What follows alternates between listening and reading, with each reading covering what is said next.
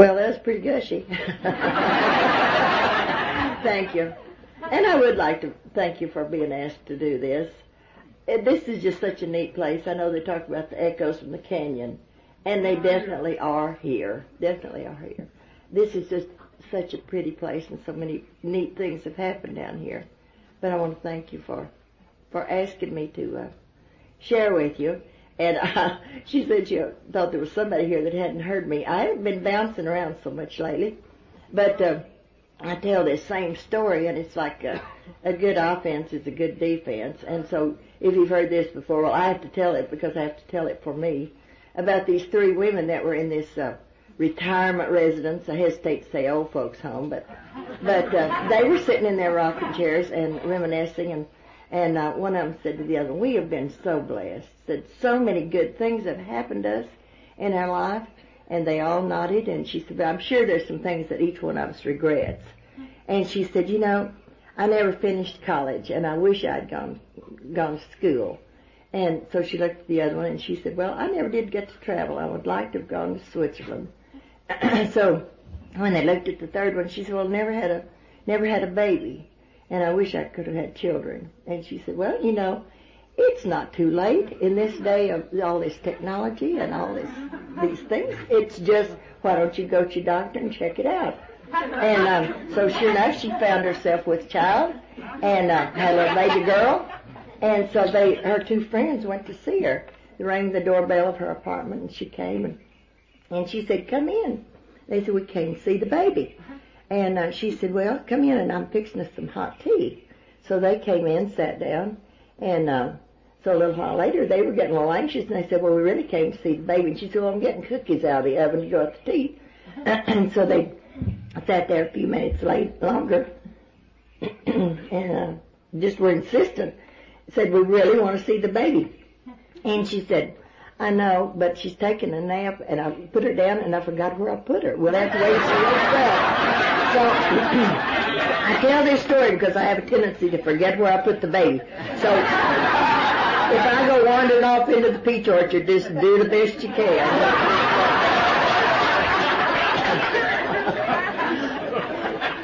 Because I'm 76, and that's a whole lot to squinch down.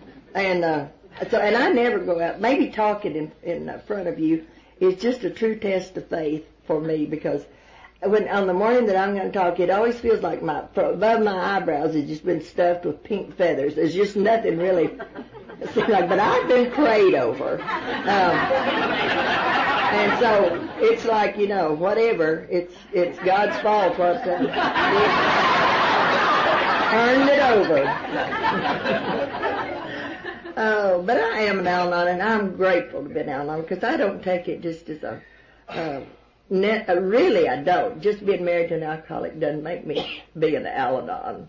And it's always just there's a page in there one day at a time that talks about taking offense. And that's just what we do, that we take offense. And I do it deliberately a lot of times. I take offense, and I usually let you know. But one of the things about taking offense is people that say, well, my mom's an alcoholic, or my mom's an Al-Anon. Well, she's never been to a meeting. She doesn't have a sponsor. She doesn't know the steps from a hole in the ground. And I think, how can she be an Al-Anon? Those were requisites, you know. Just being married to an alcoholic doesn't necessarily. It's like the thing, you know, sitting in a garage doesn't make you a car. And so there are some things to do to be an Al-Anon. And we have a list of them. You know, we're good at lists. And the things. Let's see. How did I start? A long time ago. I was born. We went into Hinton yesterday to have breakfast, have this huge breakfast, and then we had to find a garage sale. And Hinton's a little tiny town. It reminded me a lot of where I grew up, in a little West Texas town that had one paved street. And I remember this being safe and no locked doors. And I can't remember bad things happening. I was thinking later about alcoholics, which was a word wasn't even in my vocabulary. They were the town drunks, and there were 3 of them. And they were nice men. One of them took the trash or the junk out of the junkyard, And after my mother had sort of sniffed, well, she'd let my brother and me ride with him on the wagon sometime. And drugs, I didn't know anything about drugs. The only thing I heard was that they were in New York on the street and they were dope fiends. And I never did, it was only later that I found out about fiends, how you spelled it. But anyway, it seems like right now a very innocent time to grow up. I was the firstborn, and later there would be three brothers. One I was 2 years younger, and then when I was 17 and 18, there were two little baby brothers that came along. And I married when I was 19, so my little brothers, and then I had children like Snap, Crackle, and Pop. It was just I went to college, and I was going to major in pre-med because I'd been in the hospital so much with things, so I thought I probably needed to do something worthwhile. And so, but I'll tell you, it was easier for me to have babies than it was to pass chemistry. And so I married at 19, and Jack came back from, people would say, how'd you meet Jack? Well, I never didn't meet Jack. We just knew each other. When you live in a little bitty town, you just know each other. How do you know when you ever... Our parents belonged to the same bridge club for 25 years. And he and my cousin went right after Pearl Harbor, enlisted. And he was first lieutenant. And he was 6'4". Little tiny waist, and when they wore those Eisenhower jackets, and I thought he was really special looking. And I was 14, and he didn't even see me. And, but when he came back, I was 19, and a few things had shifted, and I'm persistent. And so we were married just about 3 months later, and had our first little boy a little too soon, and I am persistent. Like I said, it was easier to have babies than it was to do a lot of other things. So we married, and he told me when we got married that he liked to drink. And so anyway, my mother told me, she said, now, when your husband asks you to go with him, you go. Dishes will wait, and beds will wait, but a husband may not. And I took her literally. I could beat him to the door, to the car, every time he mentioned to go. And later, when we came into the program, people would talk about that Jack Claytor must really be henpecked, or he's got a DWI, because she's with him all the time.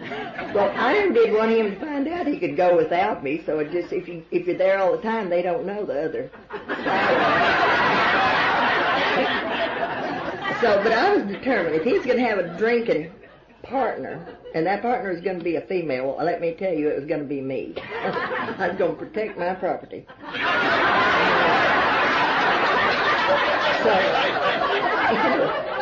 we never did. There wasn't drinking in my house. Mother kept a bottle of wine to soak the fruitcake in. Put, the cup towel or whatever, soak it.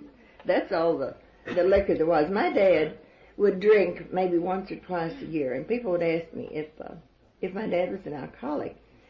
And I don't know. I do know that every time he drank, something really bad would happen.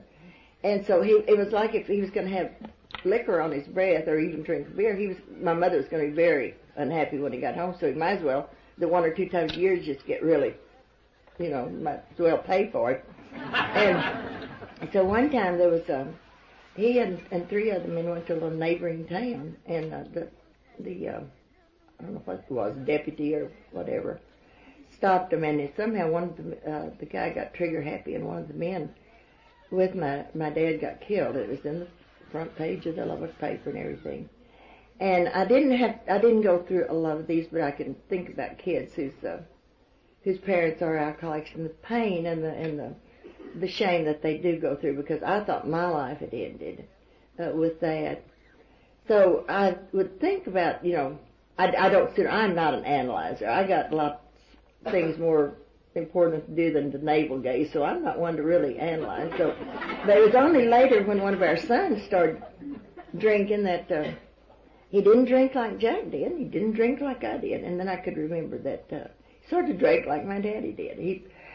He drank, my dad would fight, and when he'd get on one of these, and my son, he was coming home. I woke up one morning, I felt his eyes on me, and I woke up, and here's my son sitting there, and he says, do you think you could take me to the doctor? He says, I think I broke my hand. And he's broken his hands many times. I always think protecting some girl's honor that hadn't had honor in a long time.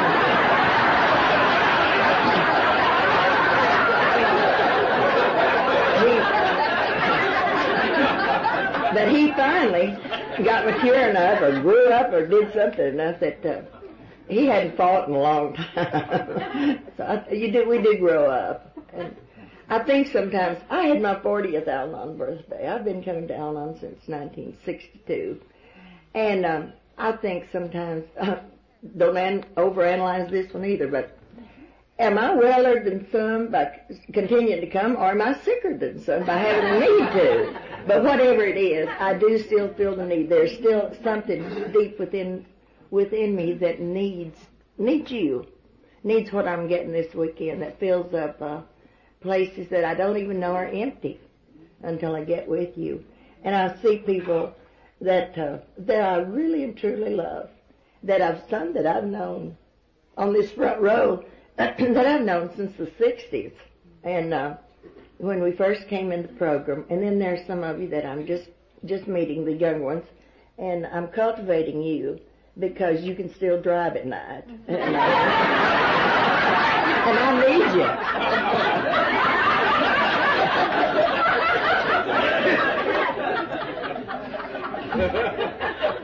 After we got married and had our 2 children right off the bat, and like I said, Jack had told me that he liked to drink, and I was going to be that drinking buddy with him.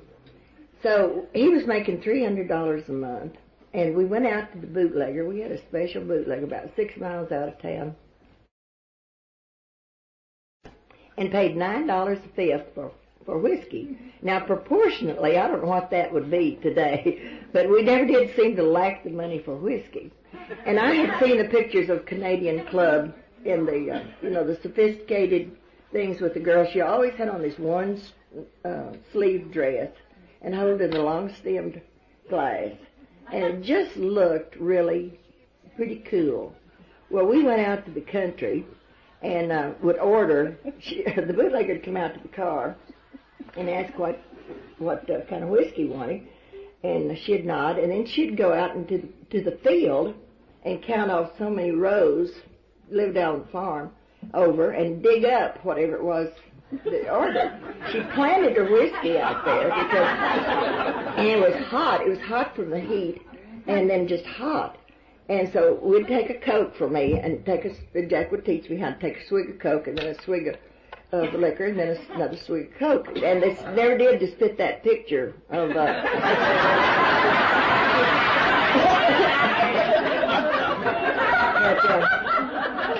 But anyway, it took some practicing. My mother never did understand why we got such a nice fry pan from this woman. She said, "Why in the world is she sending you a wedding present?" And I thought, well, Jack's helped build one wing of that house out in the country.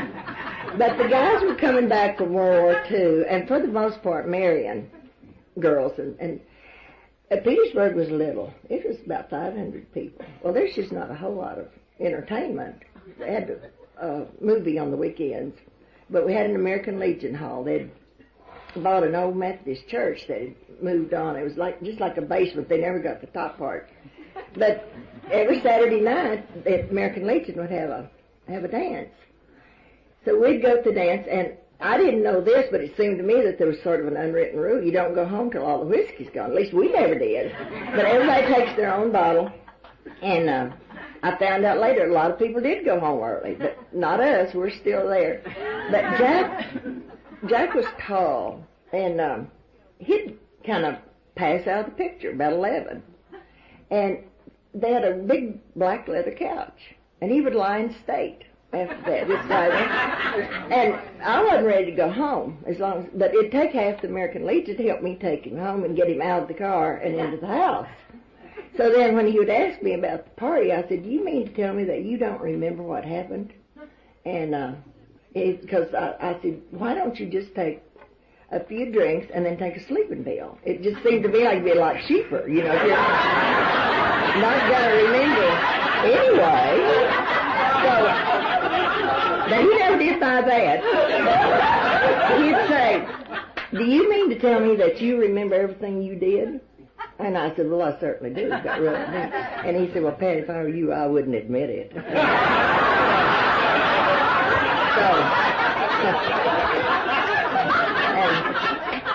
and he was quiet. He could sit up in a kitchen chair for just hours and pass out and not fall out. And I was one of the ones that I liked to stay up late, and so we'd go wake up all the ones that hadn't gone to American Legion to the dance. You know, we'd go wake them up, wake the kids up and everything, find out why they weren't there.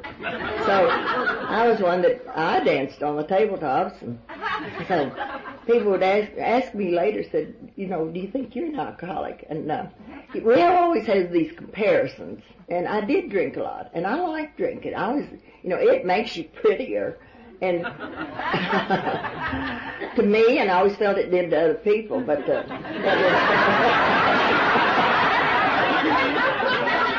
and so all of our drinking, it wasn't all gloom and doom. We had grandparents that took care of the children while we were doing whatever it was we were doing at the American Legion Hall. And Jack was called back into Korea, and so our marriage had gotten just really, we'd been married 5 years and had these 2 children, and the bloom was off the rose, I'm telling you. It was, he thought I spent too much money, and I didn't think he helped me nearly enough. And I think it was sort of a relief to have a legalized battle in Korea. So he left and was gone for 15 months. And in this period, I really made some decisions and some new commitments. I really wanted to be committed to my marriage. One thing is that I hated standing in line to get a license plate or whatever, and then get up there and find out you had to have the car title. And all those things I had to learn, all those things I had to learn to grow up, and because I was very immature. So when Jack came home, I really made a decision to ask God to make. Well, I wasn't talking to God those days, so that's really an untruth. I was just but my prayers were usually beforehand, and I was usually pray, "Lord, please don't let me be pregnant and make it retroactive, please." So mostly they were just sort of, you know, foxhole prayers. But I did make a commitment to the marriage. And one of the neatest things Jack ever said to me was, he wasn't a gift giver. This wasn't his bent. But when he first got back, he said, "Pat, I've always loved you, but I like you now." And that means a lot to me. Being in like is important, because I think you can love people and just not like them at all. And got an offer to move to Houston. Well, we did. And he traveled a lot. So this was at a period of time when I got to wear those one-shouldered dresses, and we went to the clubs and everything. We were sort of the ambassadors, because we were known as the people could stay up late and party and take out the visiting firemen. He was gone more and more, and there began a discontent there that was to continue. And so my dad had had grain elevators, and he mentioned one time that my brother, who was just younger than me, had been killed in a grain accident where the walls of the elevator had collapsed, and he was suffocated, and there were just the 2 little boys. So it just sort of started off jokingly, you know, about needing Jack to help him. And I never was just real gung-ho on family businesses, because I think they can get really kind of messy sometimes, and the drinking part, and for us to move to Lubbock. So I wrote this long letter explaining I'm really good at explaining things. I just overshare on just about everything. And so I wrote out this letter saying that we did drink and that I didn't want to have to, be so careful to run behind the bottle when they came over. And this was sort of, drinking wasn't done in my house. So anyway, we moved to Lubbock, and the cardinal rule for the drinking for Jack had been to start at 5 o'clock. He had an 8 to 5 job, and he would not drink until 5 o'clock. Or, if he did, he wouldn't go to work. But mostly he would wait until the secretaries had left and then open the bottom drawer of his desk and get out the bottle. Well, in the grain business, it's so seasonal that, the 5 o'clock rule got bent. And he had a green and white ranchero. I thought he looked so neat. He wasn't wearing a suit anymore. He was wearing khakis. He always had a flat stomach, and I just thought he looked so neat. He had a telephone in his truck at that time, and that was pretty unusual. The only thing about it, he never did answer it. I couldn't keep up with him. And before, he'd stayed put at his office, and now he was no telling where. But in the off seasons, there was a lot of gin rummy and playing, and we were still drinking together. He'd come by and get the bottle, and he was so considerate of me. He would always make me the first drink and make it very strong, because you can't, if you can't get them to join you, they're not going to be quite so gripey. I've been around a lot of women that come into Al-Anon, and I'll tell you for sure, I can understand why their husbands drink. There's just no doubt in my mind that they had a good reason. And so he was going to eliminate that part of our reason. He'd just get me going first. And but he drank just about a fifth. Well, I helped, but when it get down, he never did buy a lot. He'd just buy kind of a fifth at a time. And so when he'd get down kind of low, he'd always say, I better go to the liquor store before it closes, because you're probably going to want another drink. So he's very thoughtful and took good care of me. But then there came a time when I wasn't keeping up anymore, and he was just getting too far ahead of me, and I couldn't figure out what was going on. And one day, our youngest, we'd had a little boy in Houston. And a lot of our things about our life changed with this. We started doing more family things. We had Santa Claus again, and we started. He brought a lot of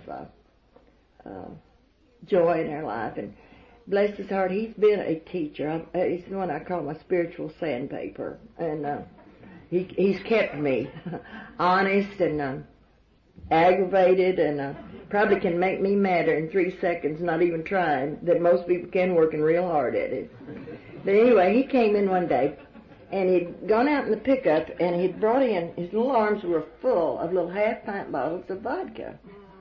And so then I began to understand why I wasn't keeping up. Jack would go and get a fifth, and then the vodka, and drink the vodka, because I wasn't stupid, so that he'd know, and he'd just have a little bit out of the bottle drunk. And so I think the first thing that hurt so bad was the lack of trust, because I had been his drinking, but he had never hidden drinking from me, because you can't hide something from somebody that's with you all the time. I almost smothered our marriage with its togetherness. And but anyway, I know my heart just sank, because it was a whole different thing, and we talked about it periodically. Jack's dad was one of those three men in this little town that was the town drunk. And he was a neat man. He could quote Socrates, Plato, and all those things, and his English was horrible, and everybody had a nickname. And Jack's name, well, he just loved this, but he's not here to defend himself, but Jack's real name was Crockett David. He said if you'd been called Crock in the Army, you'd drink too. But his dad started calling him Smart Aleck Jackson, and then it got down to Jackson, and then Jack. So it's a complete name. But he named everything. Named his tractors, named his chickens, and I was Patcher, and he always would tell me, he said, Patcher, you're my favorite daughter, because you gave me the grands, and we had those three then. And when Jack was in Korea, well, he was the father's substitute, and he ran a thresher. I'm really going round and about today, so He ran an old thrashing machine, and he'd come by and get our little boy was about 3 then. And when I saw where he was taking him, I nearly died. He could have been killed 14 times before lunch at that thing. But he was a neat, gentle man. And we had seen a change in their life, because he was one of the town drunks and had been a source of shame and embarrassment to Jack and his brother and his mother. And I had never seen Jack cry until one Christmas.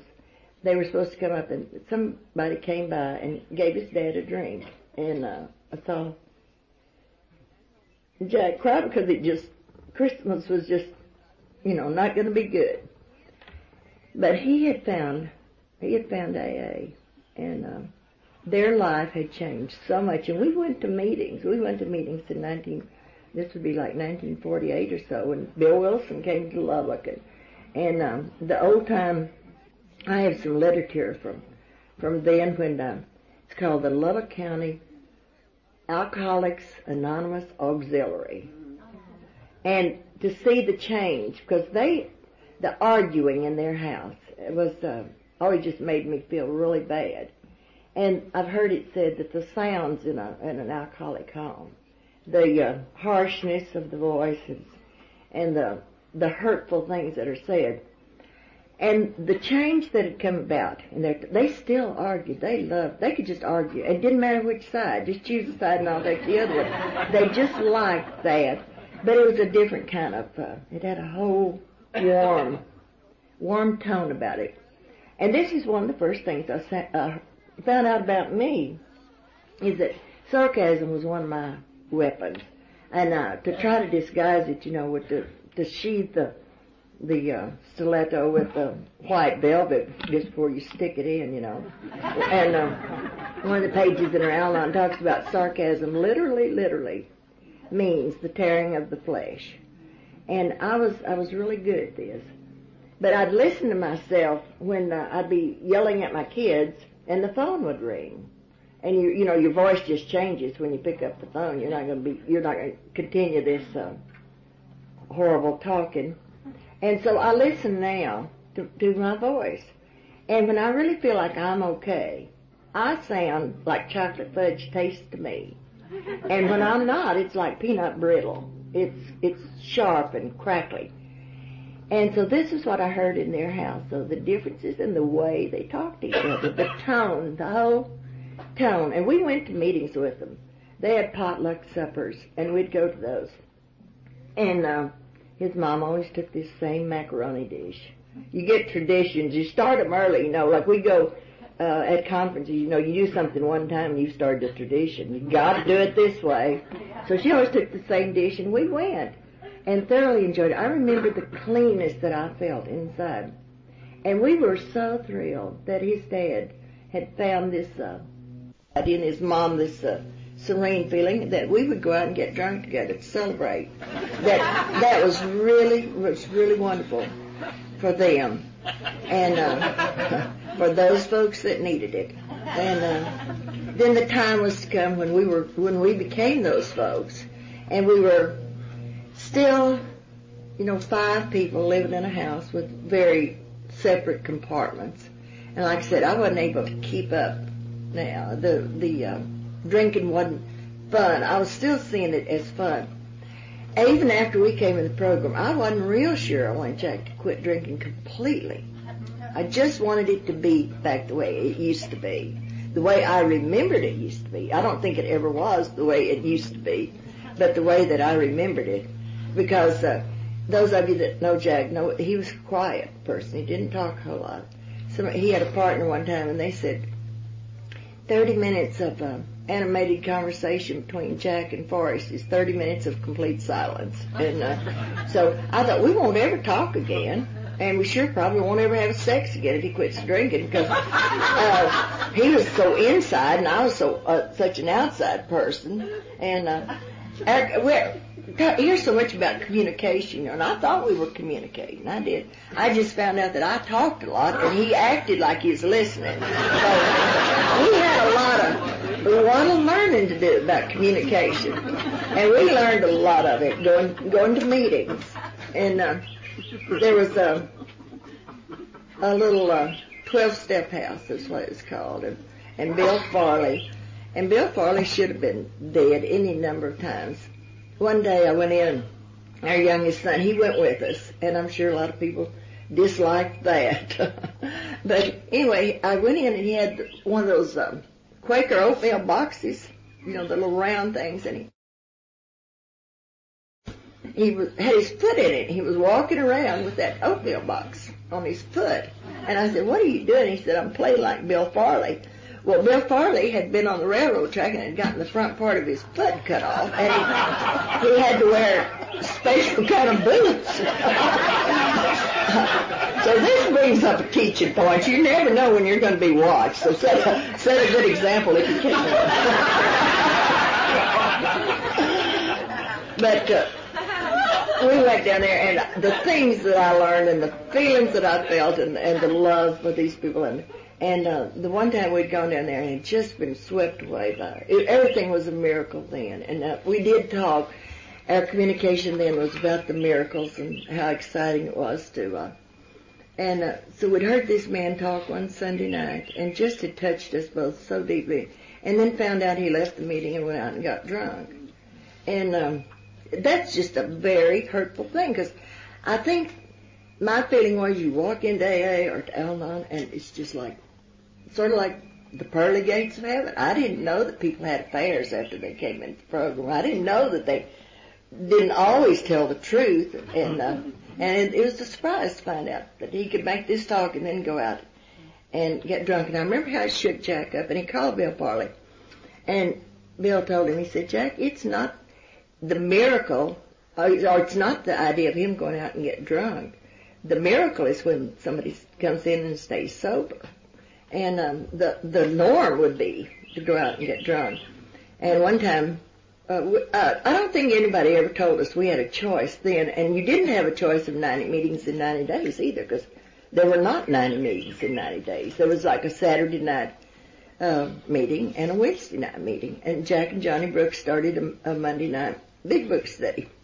But we had decided we'd go to a basketball game, and Bill called Jack and asked if he'd hold a meeting, and Jack said, "Bill, I'd like to, but we're going to a basketball game tonight." And Bill said, "Jack, how many basketball games got you sober?" And Jack says, "We'll be there." So he's still saying we, because I was with him. And this is something else. The smothering that I did was to learn, it's not an accident that in our Al-Anon literature and books that detachment has more readings than anything else. And it doesn't mean that you get away from the person. It doesn't mean you stop loving it. It just means you start finding out that you are individual, and that you give each other the freedom. The thing about the butterfly or the bird or whatever it is, that if you hold it on your open palm, and if it flies away, if it comes back, it's yours, and if it doesn't, it never was. But Ramona, some of you remember Ramona, would talk about going to her grandmother's farm, and the little chicken that she'd pick up, and she was holding it too tight. And she said, "You've got to have an open hand." And why this is making me cry. I had to learn to love without just squinching on so tight, because if it goes away and doesn't come back, it never was yours anyway. Well, this is mighty interesting. I never know. Mine is so interesting to me. When Jack died, well, I could tell you about it. I could just talk to you and tell you things and be just real dry-eyed. And I'd go to the grocery store and the clerk would say, "Do you want paper or plastic?" And I just burst into tears. There just isn't any rhyme or reason, so I never do quite know. They just come bubbling out, and whatever.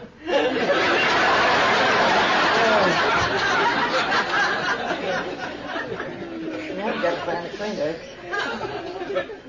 Hang on. Here's one. Let's see, I was talking about chickens and tears.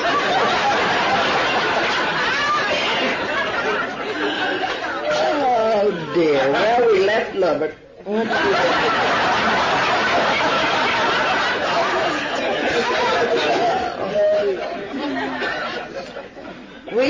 Let's see, how did we get to Austin? Oh, I know, I remember. A Lubbock guy was governor.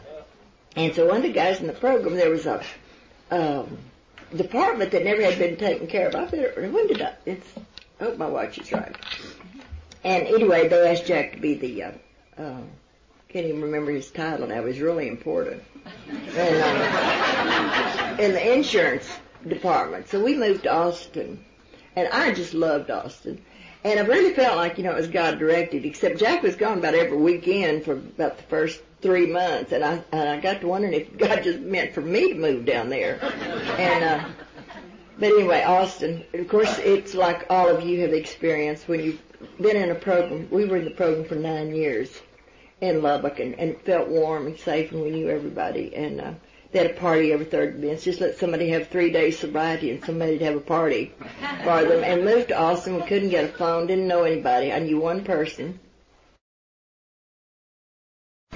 And what saved me was somebody said, oh, you need to meet Doris. Doris had worked in the alcoholic ward of the state hospital, because this was before treatment centers and everything.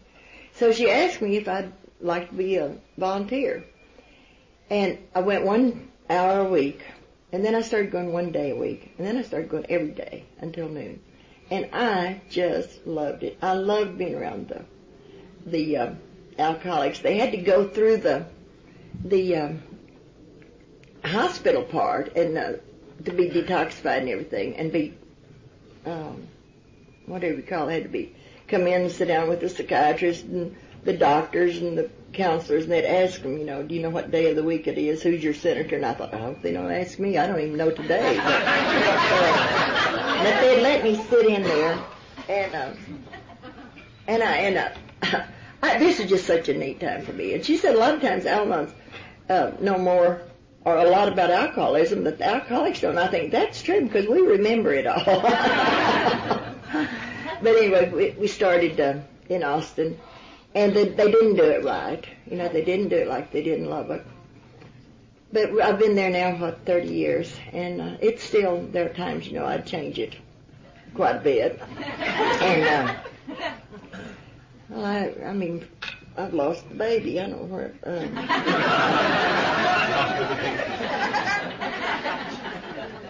we went to a lot of conferences. I know, I remember Austin. Yeah, I'm through with that.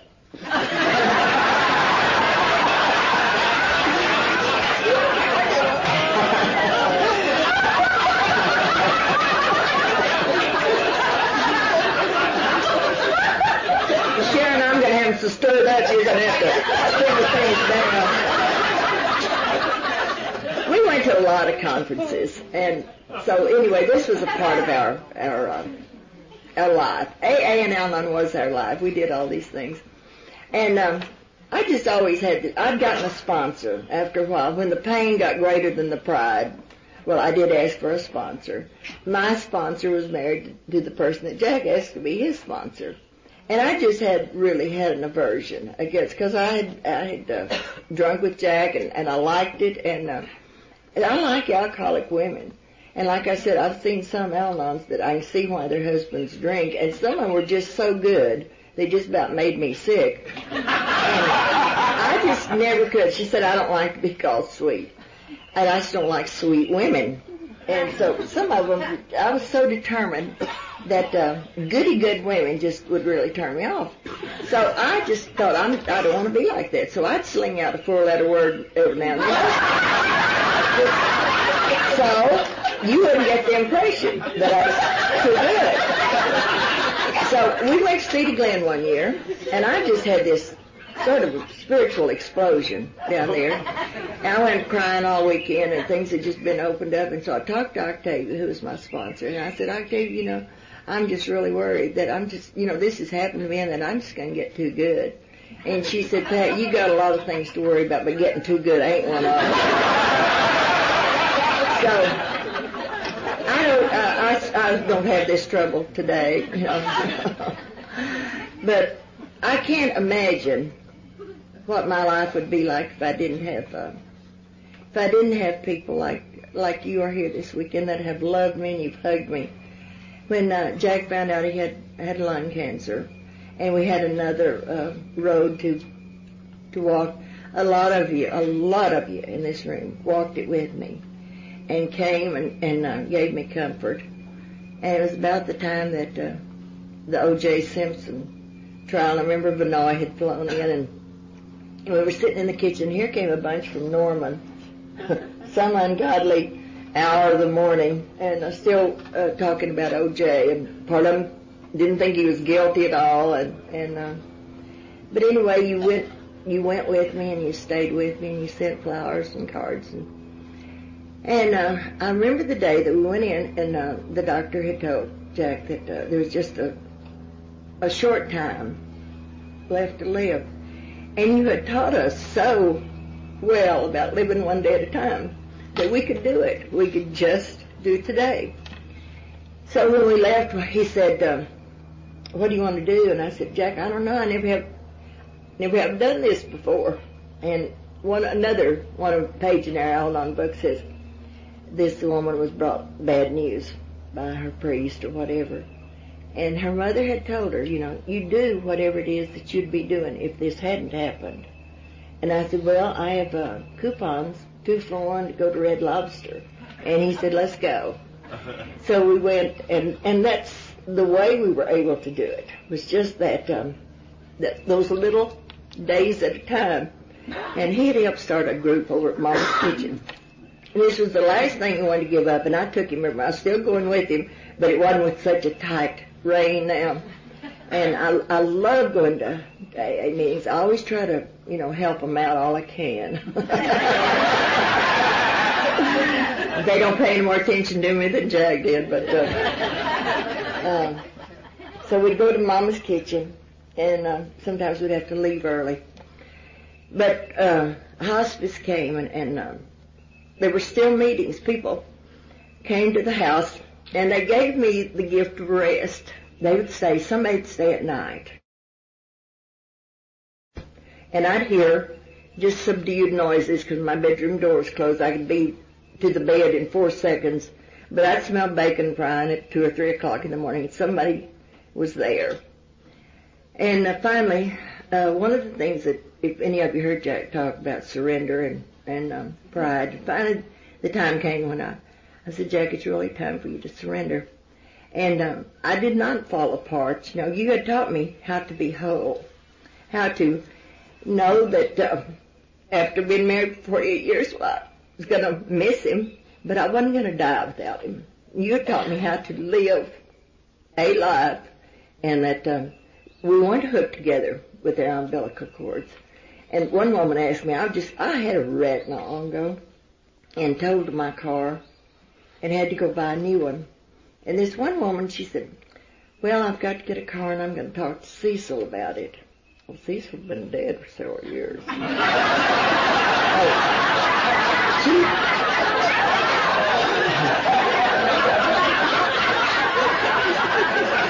She asked me, she said, do you talk to Jack about things like that? And I thought, Lord, no, if her voice came out, I'd still be running.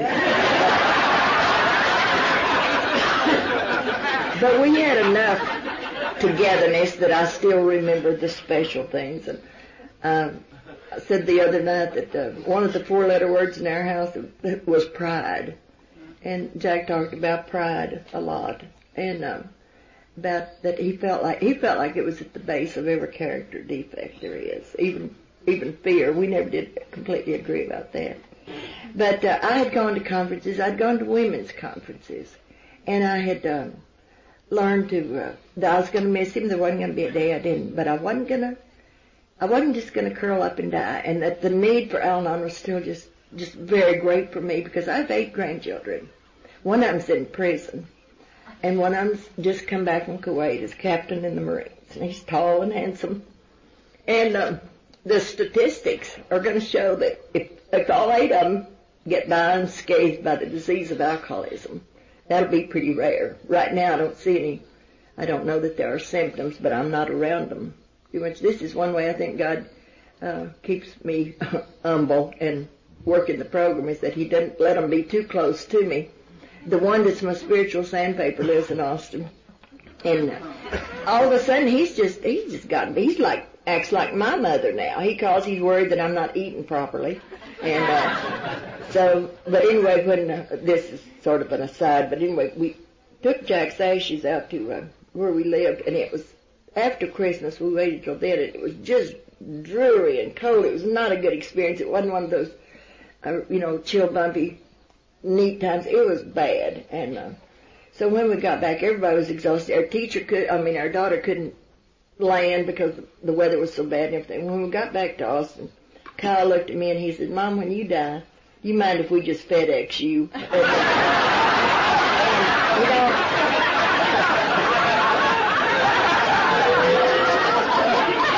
And I'm with him, that's fine. But today, in just a short time, my family's going to be getting together to celebrate my mother's 99th birthday.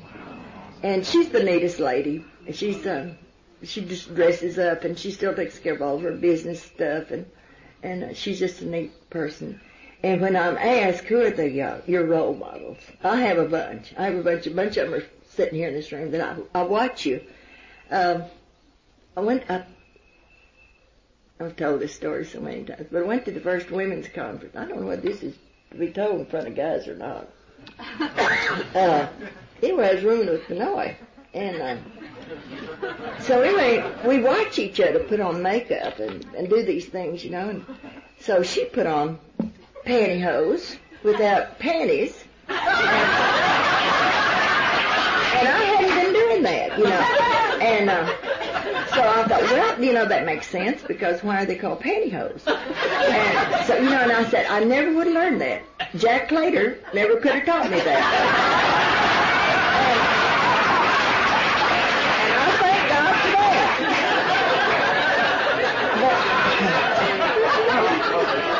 But anyway, there's a lot of people that come in on my side of the fence that have they've tried to let men teach them how to be women. And they can't do it because they don't know how. So women teach women how to be women. And we've learned to be more feminine, and that you don't have to be tough to be gentle.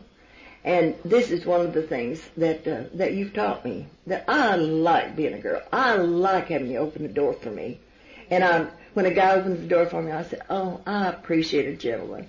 And you know what he always says? He always says, "My mama just shoot me if she saw me walking in front of you." And I think, yay, mothers do have a purpose. I just love the name of your the theme of your,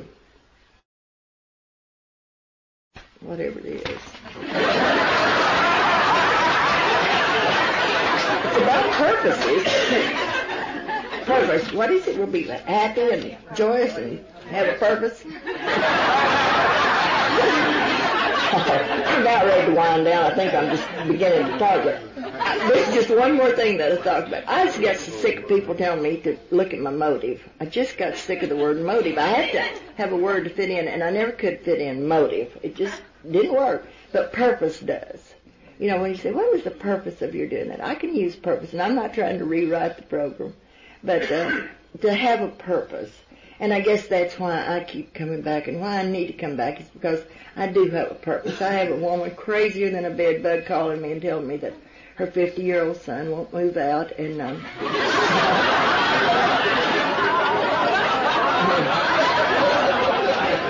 I can tell her you need to go down on, and she said, well, they smoke, and I said, well, find another group, And I'm not too patient, but they've got to be very low maintenance these days for me to sponsor them.